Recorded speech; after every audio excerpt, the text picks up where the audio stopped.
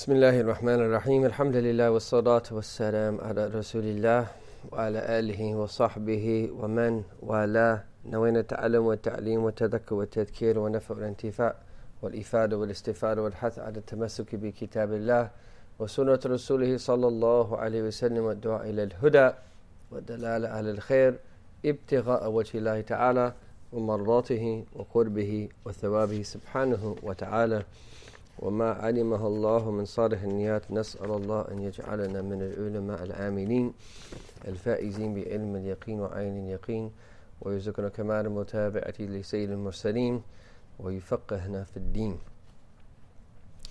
The previous session we focused mostly on the concept of companionship, and we discussed the importance of selecting the very best companions that are available for our children. And it is important for us to also note in that same conversation, unfortunately we live in a time now where now people have companionship with others from a distance through applied technology, especially through the television, through the internet, and smartphones, iPads, things of this nature, devices. And it's a type of mujalasa, it's a type of sitting, it's a type of companionship. And again, there's a blessing in that if you use these opportunities to listen to the lectures of the righteous, to be with them in their gatherings even though that you are at a distance. But the reality is the vast majority of people use it to expose themselves oftentimes to the very worst of people. And so it's something to consider, and I don't think any one person or even group of people, as much as it's been studied, have the answers to this. It's something that is a constant source of agony for most parents, to try to prevent their children from being exposed to too much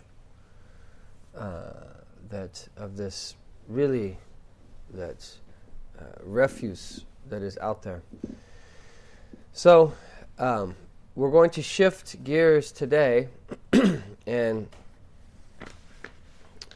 really now that the text is going to discuss more important principles that relate to conduct, that relate to manners. And again, keep in mind this is a very traditional way of approaching this, and I do believe we should try our best in our time as well to preserve these adab. When you hear them at first, especially for people of our generation, it might sound a little bit like, oh wow, that seems a little bit strict. But the reality is, even here in the United States of America, let alone in traditional Muslim cultures, most of these etiquettes were present until fairly recently. And I remember very clearly my grandparents from my mother's side, many of these etiquettes were expectations that they had for children, and then would complain about to each other when they saw them deteriorating in their own children, let alone their children's children, their grandchildren. So we'll read the lines, inshallah ta'ala, go from there. So the Nazim, he says, وَيَمْنَعُهُ كَثْرَةَ الْكَلَامِ لِأَنَّهُ مِنْ عَادَةِ اللِّئَامِ. And he should prevent him from excessive speech, for that is the habit of the blameworthy. أيضا ومن أن يبتدي خطابا إلا أن يكون قوله جوابا. And that he does not initiate speech, rather his speech should be an answer, or you could say except that if he is responding to a question posed to him. ثم اليمين يمنعه عنها بتا دواما دهره يدعها. Then forbid him from swearing oaths, always forever he should avoid them. وجملة الأشعار والأغاني يمنع منها دائم الزمان. And from most poetry and singing he should be prevented for all of time. والبصق والمخاط والتنحم عن الجليس لا عليه يقدم. Spitting, cleaning his nose, or expectorating. You could just say that like clearing his throat. In the gathering or when someone enters. وَاللَّعْنُ وَالسَّبُّ وَشَتْمُ النَّاسِ وَالِاخْتِضَاطُ بَيْنَ ذِي الْأَدْنَاسِ. In cursing, abusing, or insulting people, mingling with lowly people. So this is roughly what we're going to cover today. And the first one is وَيَمْنَعُ كَثْرَةَ الْكَلَامِ. We as parents should, as we raise our children, teach them the importance of only speaking a little. And oftentimes, parents themselves fall into this problem and just blabber, blabber, blabber. And this is not a virtue, far from it. As the Sharih, the commentator on this Nadam, that he says, everything that is mentioned about the merit of silence is also a proof that speaking too much is blameworthy. So there's a hadith where the Prophet ﷺ said, and I believe we've taken this in one of their previous classes, Man samata najah. Whoever is silent will be safe. They'll be saved, attain salvation. And so there is a lot of safety in silence. And as Sayyidina Ali bin Abi Talib said in a slightly different context with a slightly different meaning, but al-mar'u makhbu'un tahta lisanihi. A man is hidden under his tongue. And as long as you don't say something, things remain hidden. But if someone says something, it comes out. And then there are repercussions, were we only to have held it back. And so this is not the way of the true people of Islam. The true people of Islam speak with intention, speak with purpose, speak with intentionality. And they have an ability to harness what it is that they say. And all of us fall short in this all the time, especially with those in our household. We all do. And may Allah Ta'ala forgive us and bless us to put this knowledge into practice. It's not easy to learn to restrain our tongue, especially when things get heated, especially when tempers rise, especially when we're going through other circumstances. We're tired, we're sick, whatever else, we're stressed, we're anxious. All of these different things happen, and we're even more vulnerable in those moments to hurt someone with our words. And so he's not really speaking about hurtful things with our words per se. He's saying that we shouldn't speak a lot. And it relates to this because the more we speak, the more danger we are exposing ourselves to. We need to learn to just cut back on the things that we say. Now, this doesn't mean that we go home and we sit with our children and we just don't talk, or we don't talk to our spouses. And they say, why aren't you talking? Because I learned that if I'm silent, I'm safe. It'll lead to salvation. It does not mean that.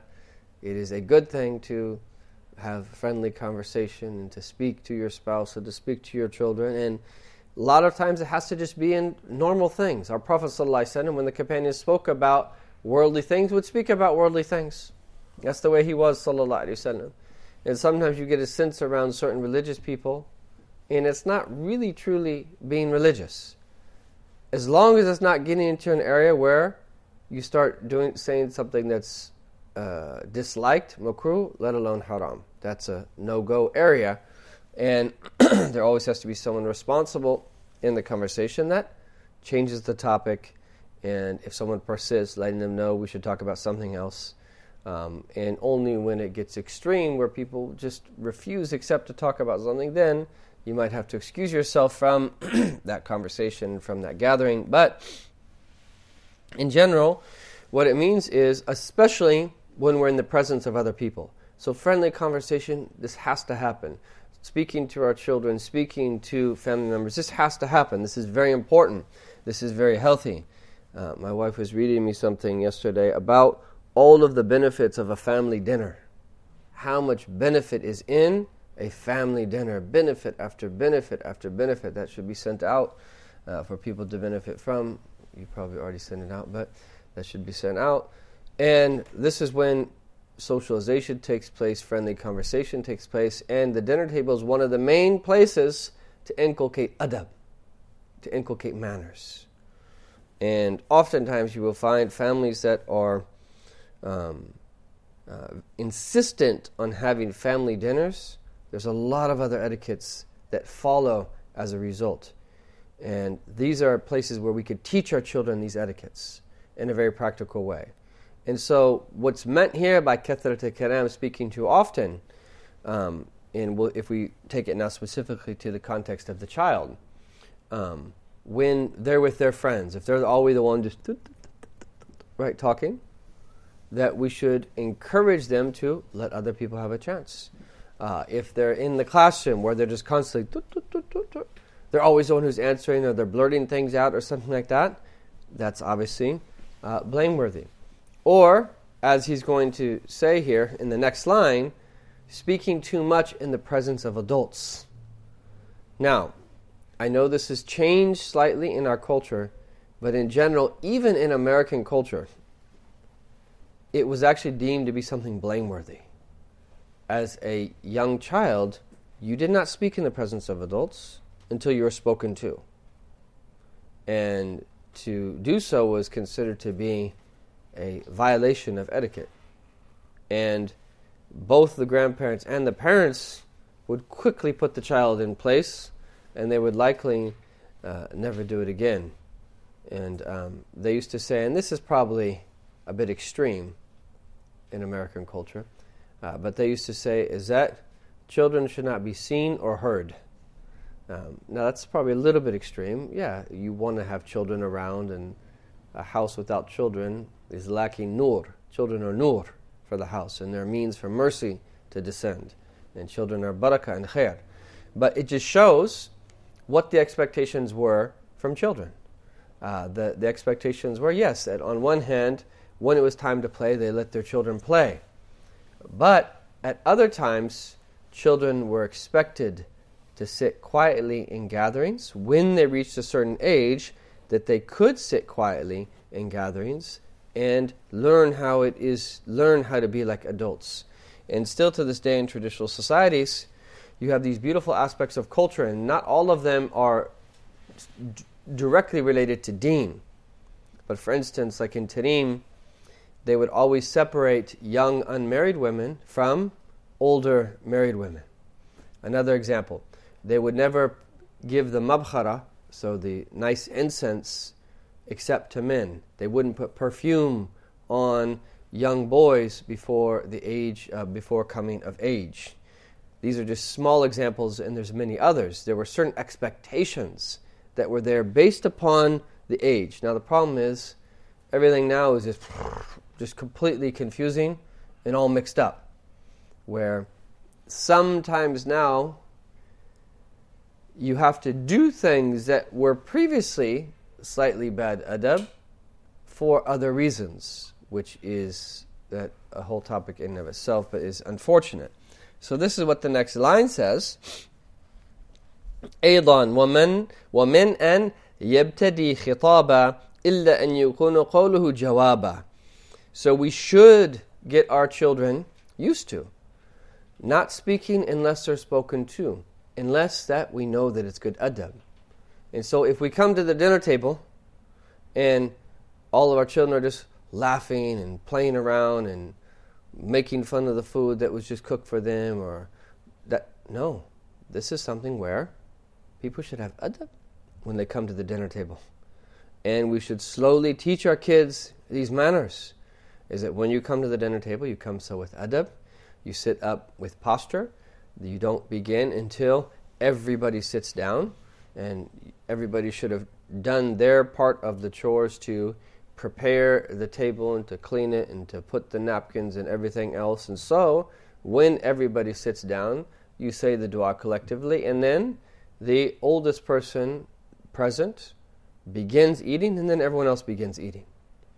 And then you can put into practice the other etiquettes that are supposed to be there at the dinner table. One of them is words. So we know the sunnah of our Prophet ﷺ is to not speak too little nor speak too much.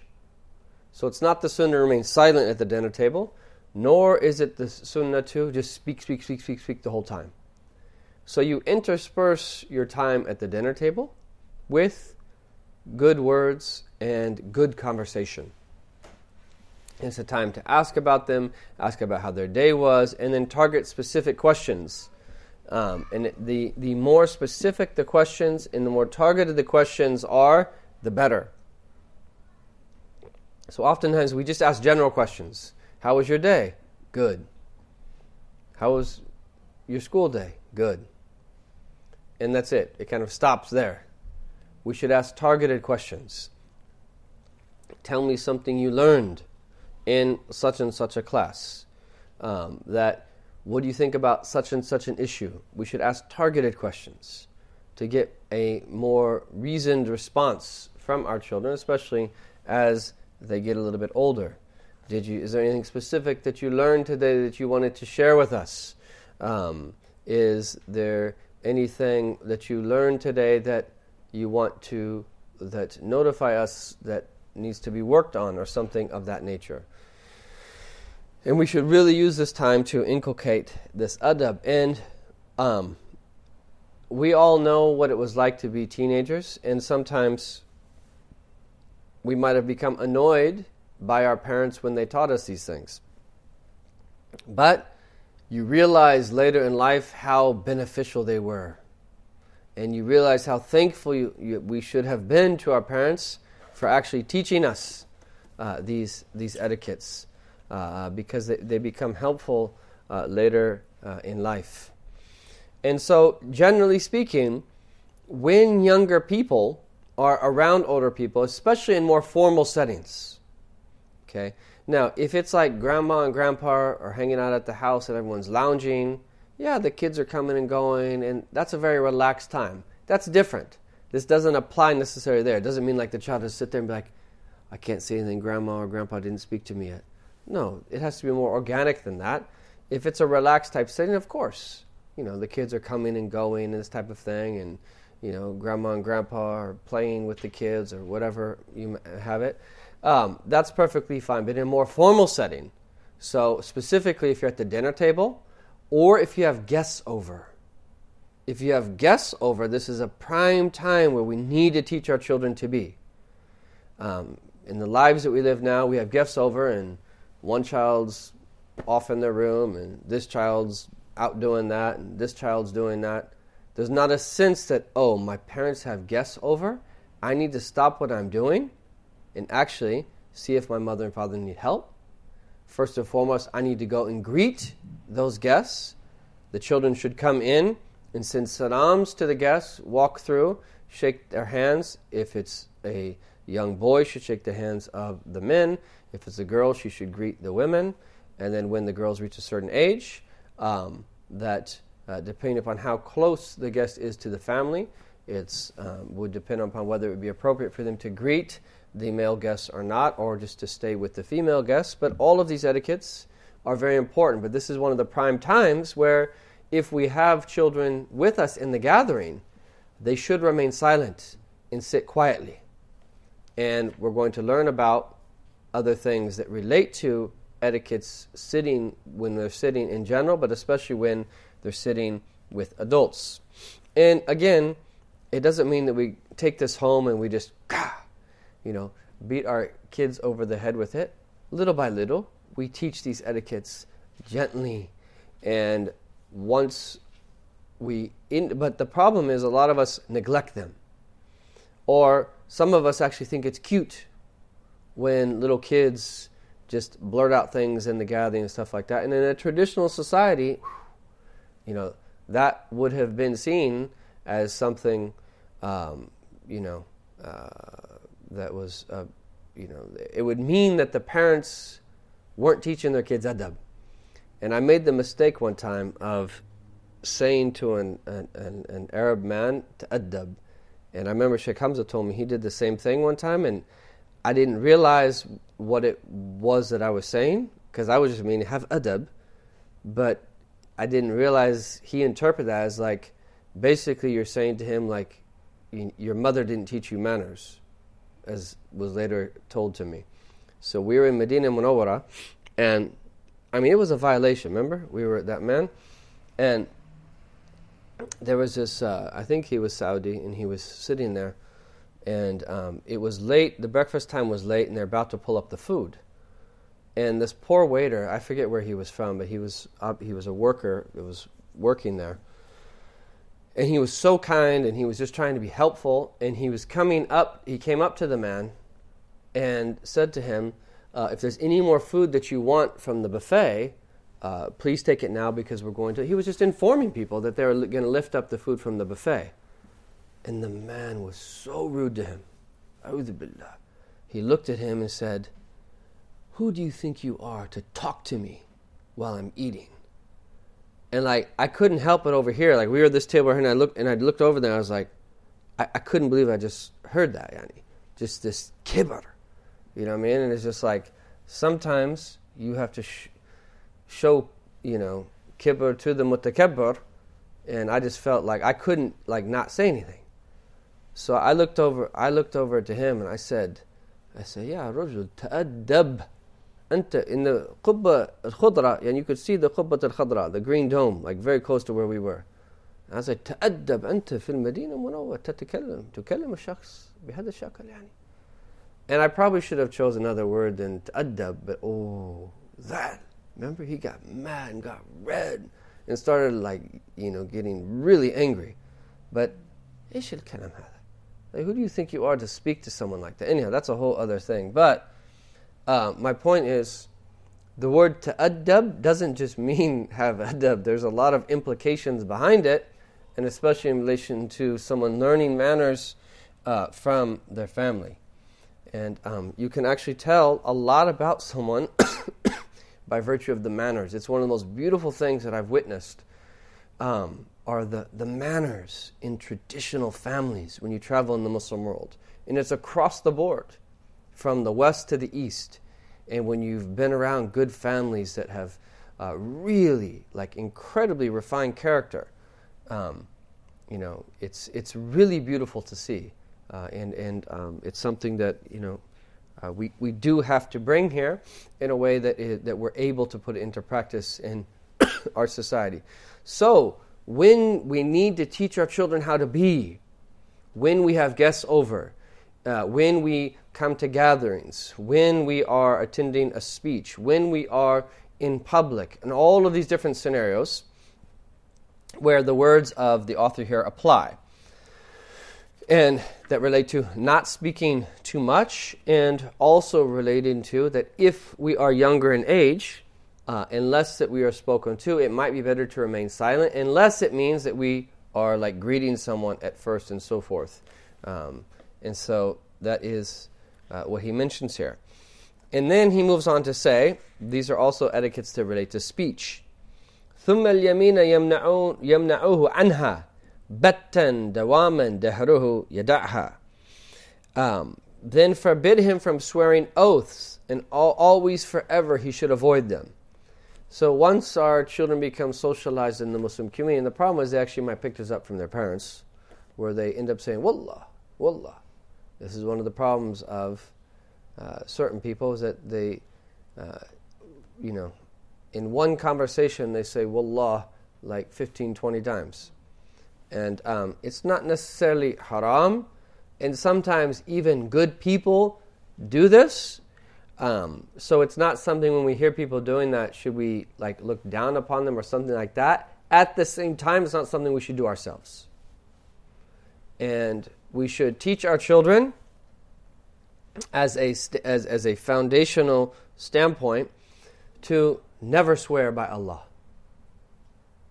even in a serious moment, unless it's the most serious of moments, where we're really questioning them on something, and like once every 5 years, and they have to say, Wallahi, I didn't do that. And so then it means something, because we realize this is not a child that says Wallah a lot. They're swearing an oath to emphasize, and that's a valid time to do it. However, just get used to that, right? Over something trivial. Wallahi, I didn't eat the potato chips. Like, who cares? Like, not who cares. Like, okay, maybe you should have saved some to share. But you don't swear an oath over potato chips, right? You don't swear an oath whether, in that sport that you're playing, whether this happened or that happened, or that you memorized this statistic or that statistic, or something that's very trivial. So if we hear our children doing this, and there are a lot of children that, again, they learn this behavior from their parents, our kids mix with them at school and in other places, they pick it up and they bring it home. But you got to nip it in the bud.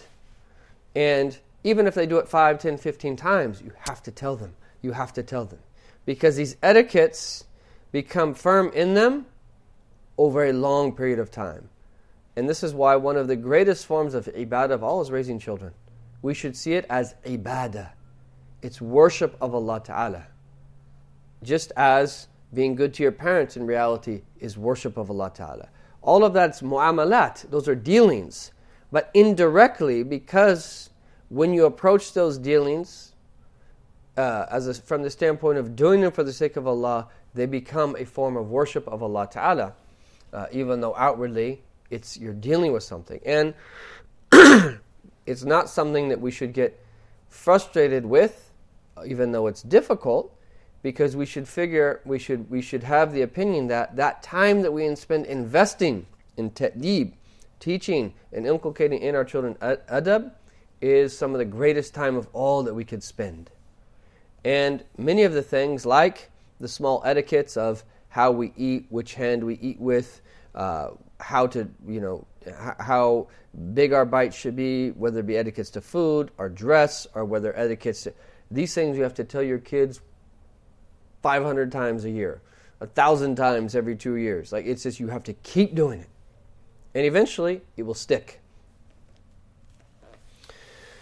So we prevent them from swearing oaths, and that we do so emphatically in the beginning until they learn the balance. And then only in the rarest of occasions to really emphasize do we legitimize it for them. And then, وَجُمْلَةَ الْأَشْعَارِ وَالْأَغَانِ يُمْنَعُ مِنْهَا دَائِمَ الزَّمَانِ. And from most poetry and singing, he should be prevented for all of time.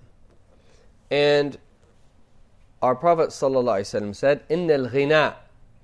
And ghina here, when you translate it generally as music or singing, I'll clarify, but our Prophet did say, ﷺ, إِنَّ الْغِنَاء يُنْبِتُ النِّفَاقِ فِي الْقَلْبِ, is that it that leads to hypocrisy in the heart, كَمَا يُنْبِتُ الْمَاءُ الْبَقَلِ, just as water that causes baqal, which is a type of greenery, a green vegetable, to grow.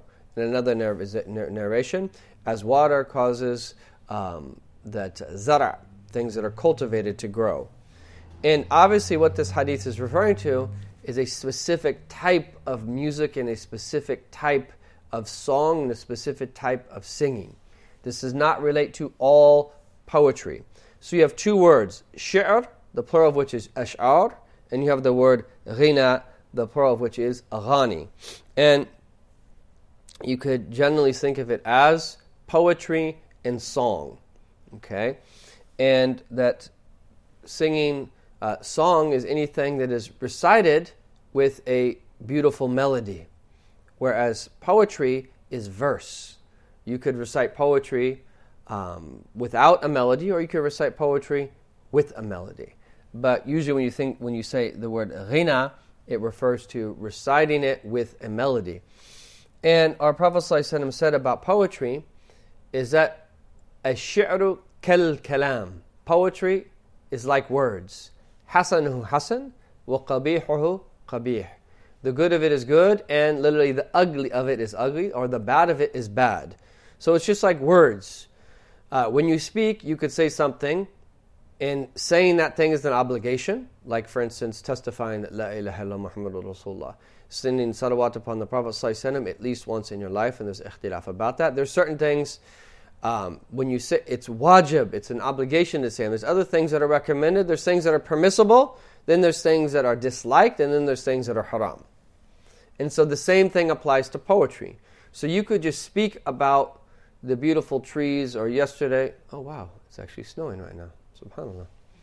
Or you could have spoken about the beautiful crystals that were on all the trees yesterday, that, because of the freezing rain, is that, and describe how that looked and bring about metaphors and all of that. And you could just do it in a sense of appreciating nature, and that's permissible. Now you could also do it in the sense of pointing out the amazing aspect of nature to reflect upon something that takes you to Allah Ta'ala, and then it actually becomes recommended. And this is what we should do. If we're ever taking a vacation, we should never take a vacation just with the intention of vacation. We should always take a vacation and make other intentions behind it. So if you're going to visit family members, yes, you're going to have fun, you're going to eat, and all of that stuff is tahsil hasil. But make the intention to be good to your parents. Make the intention to that maintain family ties. Make the intention to travel through the earth and to reflect upon the beauty of creation and to reflect upon the signs of Allah subhanahu wa ta'ala in the earth. Make the intention to spend time with family. Make the intention to do ibadah, to do worship in parts of the earth that you haven't done so before, so that it could testify for you. These are just a few intentions, and you can make more. And this is actually a good thing to do when you travel with your children. Start the travel by, okay, what's our intentions? Okay, this, that, and try to extract from family members various intentions that can be made. So anyhow, back to words. What our Prophet ﷺ is saying when he refers to ghina here, song here, is song that is not of a religious nature. And that song that is either disliked or song that is haram and impermissible. And so there's nothing wrong with putting a melody to poetry. The most important thing of all in the topic of music is the lyrics. The most important thing of all is the lyrics. No doubt, there are certain melodies, beats, tunes that are much more nafs inciting than others. So very soft music is very different than very high-tempo music with a lot of bass, whatever type of genre that music is, without getting into the details. So there's no doubt that certain types of music that incite the nafs more than others. But that inciting the nafs isn't necessarily wrong in and of itself. The key really is the lyrics. The key is the lyrics. And especially lyrics that are impermissible, and that a lot of music that speaks about their beloved and this and that, and so many of the songs, this is, if they were refrained from talking about that, they're one that they like or they love, that there be very little things ever said in music. We have to really protect our kids from that stuff, because it will ruin them. That's what our Prophet is saying. Yunbitun nifaq. It will create hypocrisy in them. That's why we have to be very careful. What are our kids watching? What are our kids watching? And there's so many, it's just trash and garbage music videos out there, that if our kids develop a liking for this, we ask Allah to protect us and preserve us. Ya Allah. Because previously, in the past, truly righteous people did not like to look at the face of a fasiq. And I know that sounds strict and madri-ish, and how are we going to coexist in a society where Muslims are a minority and all that. Marhaban. Right? I'm not being saying by that you fully implement that in every aspect of your life. But protect yourself inwardly. And this is what we've learned from our teachers, is that the words of Allah Ta'ala, let أَذِلَّةً عَلَى الْمُؤْمِنِينَ عِزَّةً عَلَى الْكَافِرِينَ, is that they're humble before the believers, and their izzah is that they maintain their dignity before the disbelievers. The main meaning that I've heard my teachers say about that is, you don't let the disbelief of a disbeliever or any of their character traits seep into your heart. You're strong. There's izzah there. You have honor from what Allah has given you, and you don't let it seep into your heart. whether it's something that they say, whether it's something that they do, whether it's something that they incline towards, whether it's something that relates to their way, their dress, their speech, or something of that nature. And again, our kids are inundated with this stuff, day in and day out, day in and day out. And music is just pervasive in our society, but we have to try to do our best. And this is why, to me, to think that we can just not have our children ever be exposed to music is unrealistic.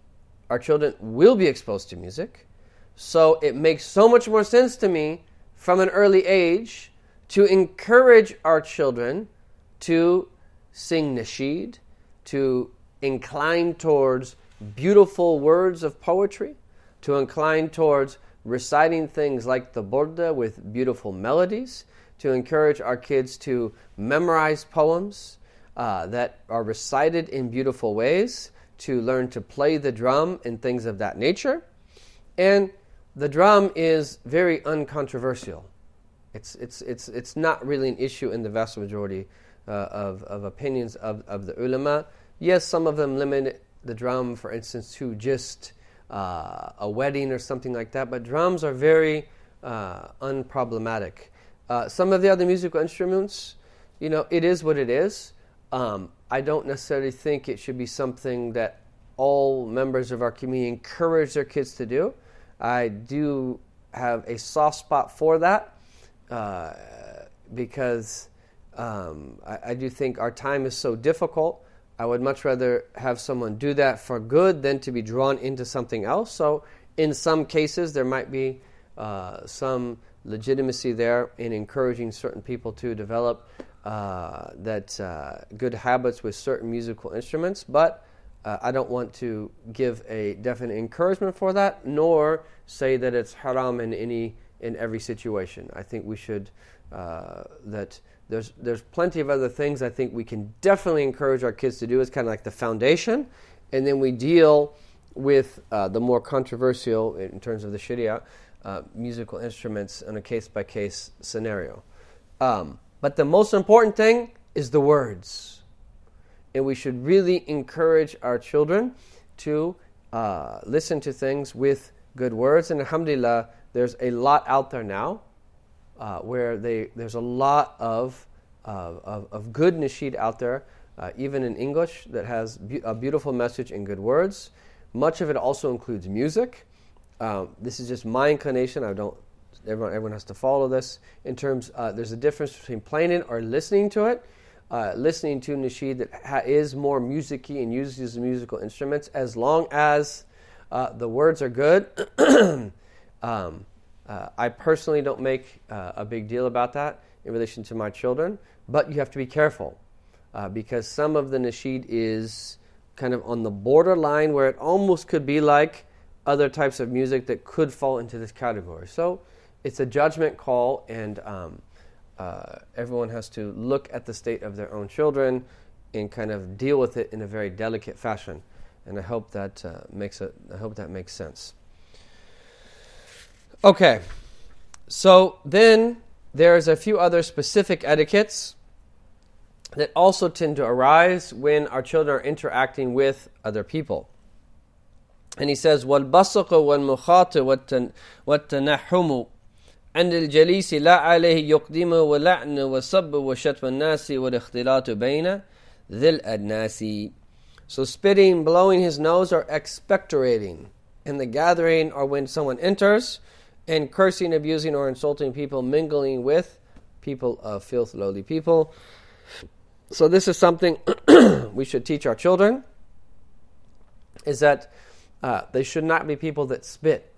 Sometimes they pick up these habits where they're watching an athlete, or they see someone on the street or something, and they get this habit of just spitting. This is not a good habit to be in. Or the habit of cracking the knuckles. This is a habit, and the parents should reprimand the children for doing this, especially in the presence of other people. This is not a good habit. If someone does have to spit, they either take out a handkerchief or a Kleenex and turn their head to the left and put it in it. If that's not available, the sunnah of the Prophet ﷺ is to turn the head to the left and to spit like that. There could be a time that someone needs to spit out something for some reason. And that's the sunnah to how to do it. And it's makruh to spit facing the qibla. And the sunnah is to do it on one's left side. But we definitely shouldn't be a habit, especially if they're playing sports or they're walking outside, that they just, anytime they want this, right, that they just spit. That's bad adab. Or mukhat. And this relates to that our nose. And if someone has to blow their nose, then the adab is to turn to the side and to blow their nose. If they can remove themselves from the gathering, that's probably a little bit better. But it's not something that we do openly in front of people intentionally. It's a natural thing, and sometimes if we're sick, we need to do it quite a few times. But we use adab when we do it.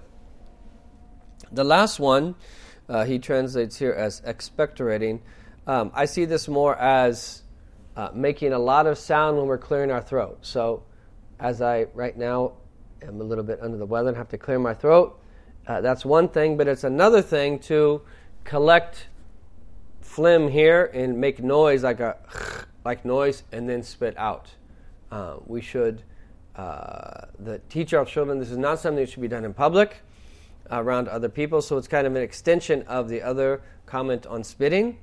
Unless that we're in a place, for instance, you're making wudu or something of that nature, if you have to clean yourself, you have to clean your throat. And even then, if we can do it without making noise, it's better. But sometimes these are just bodily functions that have to be rid of the body. The quieter that we can be, and the less public that we can be with those things, the better. Okay? So he mentions it here specifically when being around people. And then finally, other things that relate to things that we say. We should be very serious. We should take it very seriously when one of our children that curses something, and in different ways of saying it. So it's not really too used in English nowadays, but a way of saying that in English would be like saying something like, and I'm saying this for the purpose of teaching us, like, God damn it, right? You want to be very careful of that. And for those of us that came from a Christian background, we, like, even when I just say that right now, I feel like, oh, that's something that shouldn't be said, because that's how I was raised. You don't use the name of God in vain. And that's a good thing, not to use God's name like that. So a curse technically is saying someone like la'natullah alayk in Arabic or something like that, where there's some type of curse. And closely related to that, I remember in Mauritania they used to say things to the young children. I used to hear that at first. I was like, my God, what are you saying? Like, what if Allah answered that? If a child bothered him, they'd say, Kassar umrak, right? Umrak is your life. Kassar literally is to break into pieces. Like, basically, may Allah break your life and like take your life is like essentially what they're saying. I heard that, I was like, La hawla wa la quwwata billah. Yani, that's not really what if Allah answers that, right? Or because once you curse something, khalas. What if it becomes cursed? Right? So, and this goes for parents saying things to your children. And we've mentioned this before, but it's so that we can become aware. There's one mother who came to complain about their children, and the sheikh asked her, have you made dua against your child? And she said, there was times, unfortunately, yes. He said, Anti afsadih. You're the one who ruined him. You're the one who ruined him. We should never, al-bala' muwakkal bil-mantiq. We should always remember that. Sometimes you say certain things and they happen because you say them. We should never say, never make dua against your children. Obviously, that should be clear. Never be on the verge of saying God damn you or something like that. Like any type of curse of any way, a'udhu billah. It could really harm the child in the long term. Or anything that comes even close to that, right? Where we just, take things out on them in a certain way, and or say things to them like, there's no hope in you, right? You're never going to be successful. or, right, you're, anything like that. What if Allah answered that like a dua in that moment? It's a problem. It's a problem. It really is a problem. We got to be careful about what we say. We got to control ourselves. And yes, sometimes we get angry at our children, of course. But in those moments, we got to control ourselves. And especially this.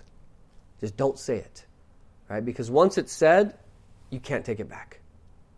And there's one of the Arifin Billah, he made dua against someone one time, and he said that he saw it left his tongue, and he realized he couldn't get it back, and it happened to the person. The dua that he said. And, it's not the way that we are as people, as Muslims. We should be people who bring about rahmah and mercy for people. So we got to be careful about the things that we say, and I mentioned a few examples, or anything that comes close to that. And then, wasab. This also includes reviling, insulting, that anything of this nature, in shatam and nas. So sab and shatam, which is like, so la'an is cursing, so cursing, criticizing, reviling, insulting, anything of this nature. So if we see our kids insulting each other and making fun of each other, you stop it right off the bat. You come down hard on them in that moment. You let them know you can't do that. And excessively joking with another child. Because sometimes for the other children it's not a joke. And this is one of the main ways kids are bullied in school. Is it seems like it's funny and everybody's laughing and they're making fun of the way they look or how tall they are or how short they are or this or that or madresh or something about them. And it kills them inside and really hurts them. So these types of things we have to put an end to it. These things are unacceptable in the household. And if there's severe consequences for anything, there should be severe consequences for this. Things of this nature. Because these things simply should not be in any human being, let alone a Muslim, let alone a respectable Muslim who's trying to draw near to Allah subhanahu wa ta'ala. These things should not be in our home. And then he says here, وَالِاخْتِلَاطُ بَيْنَ ذِي الْأَدْنَاسِ. And that this is that we have to be. He spoke already about our children in their companionship, and that really danas is that filth, and adnas is the plural of danas, and here it means anyone that does things that are disgraceful openly. Okay, and that shame properly understood. And it's a difficult word because there's so many misunderstandings around the word shame nowadays. But maybe we should use the word modesty just to change the frame. Modesty is a good thing. Kids being embarrassed to do certain things in public is a good thing. And you harness that and eventually channel it so that they're like that before Allah, which is more important. And we do have to be a little bit careful as parents where we use the shame card with our kids, especially in this society, where we say that, oh, you're going to embarrass the family, or you're going to do this, or you're going to do that. Because even though that might be true, and even though that was deemed to be a very important thing traditionally, in our time, I would be careful using that.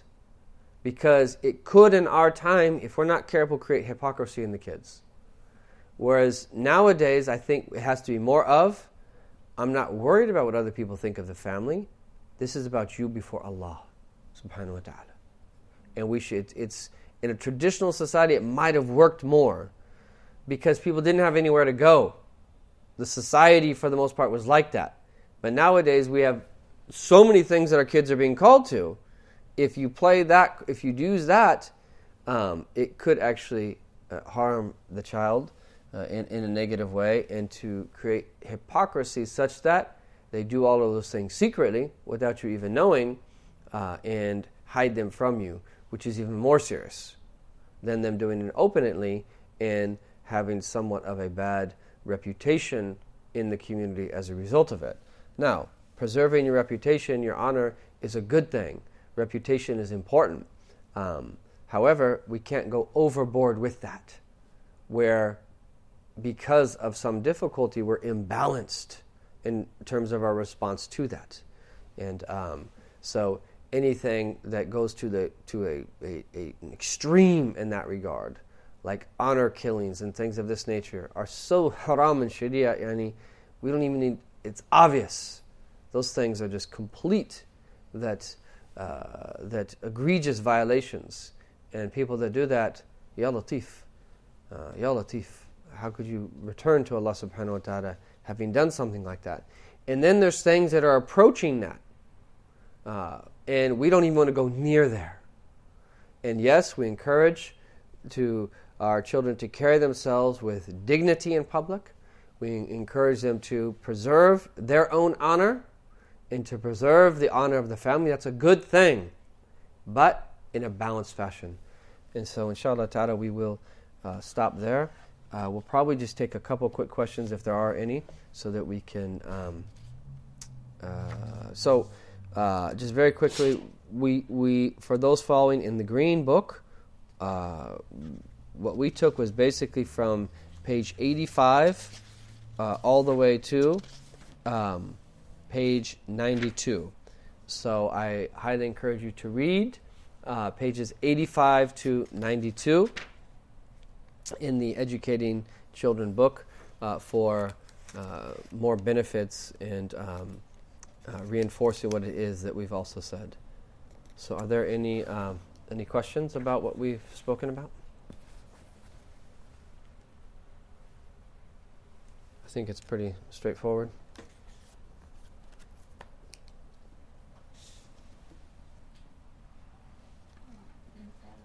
Uh-huh. So I know that ideally we should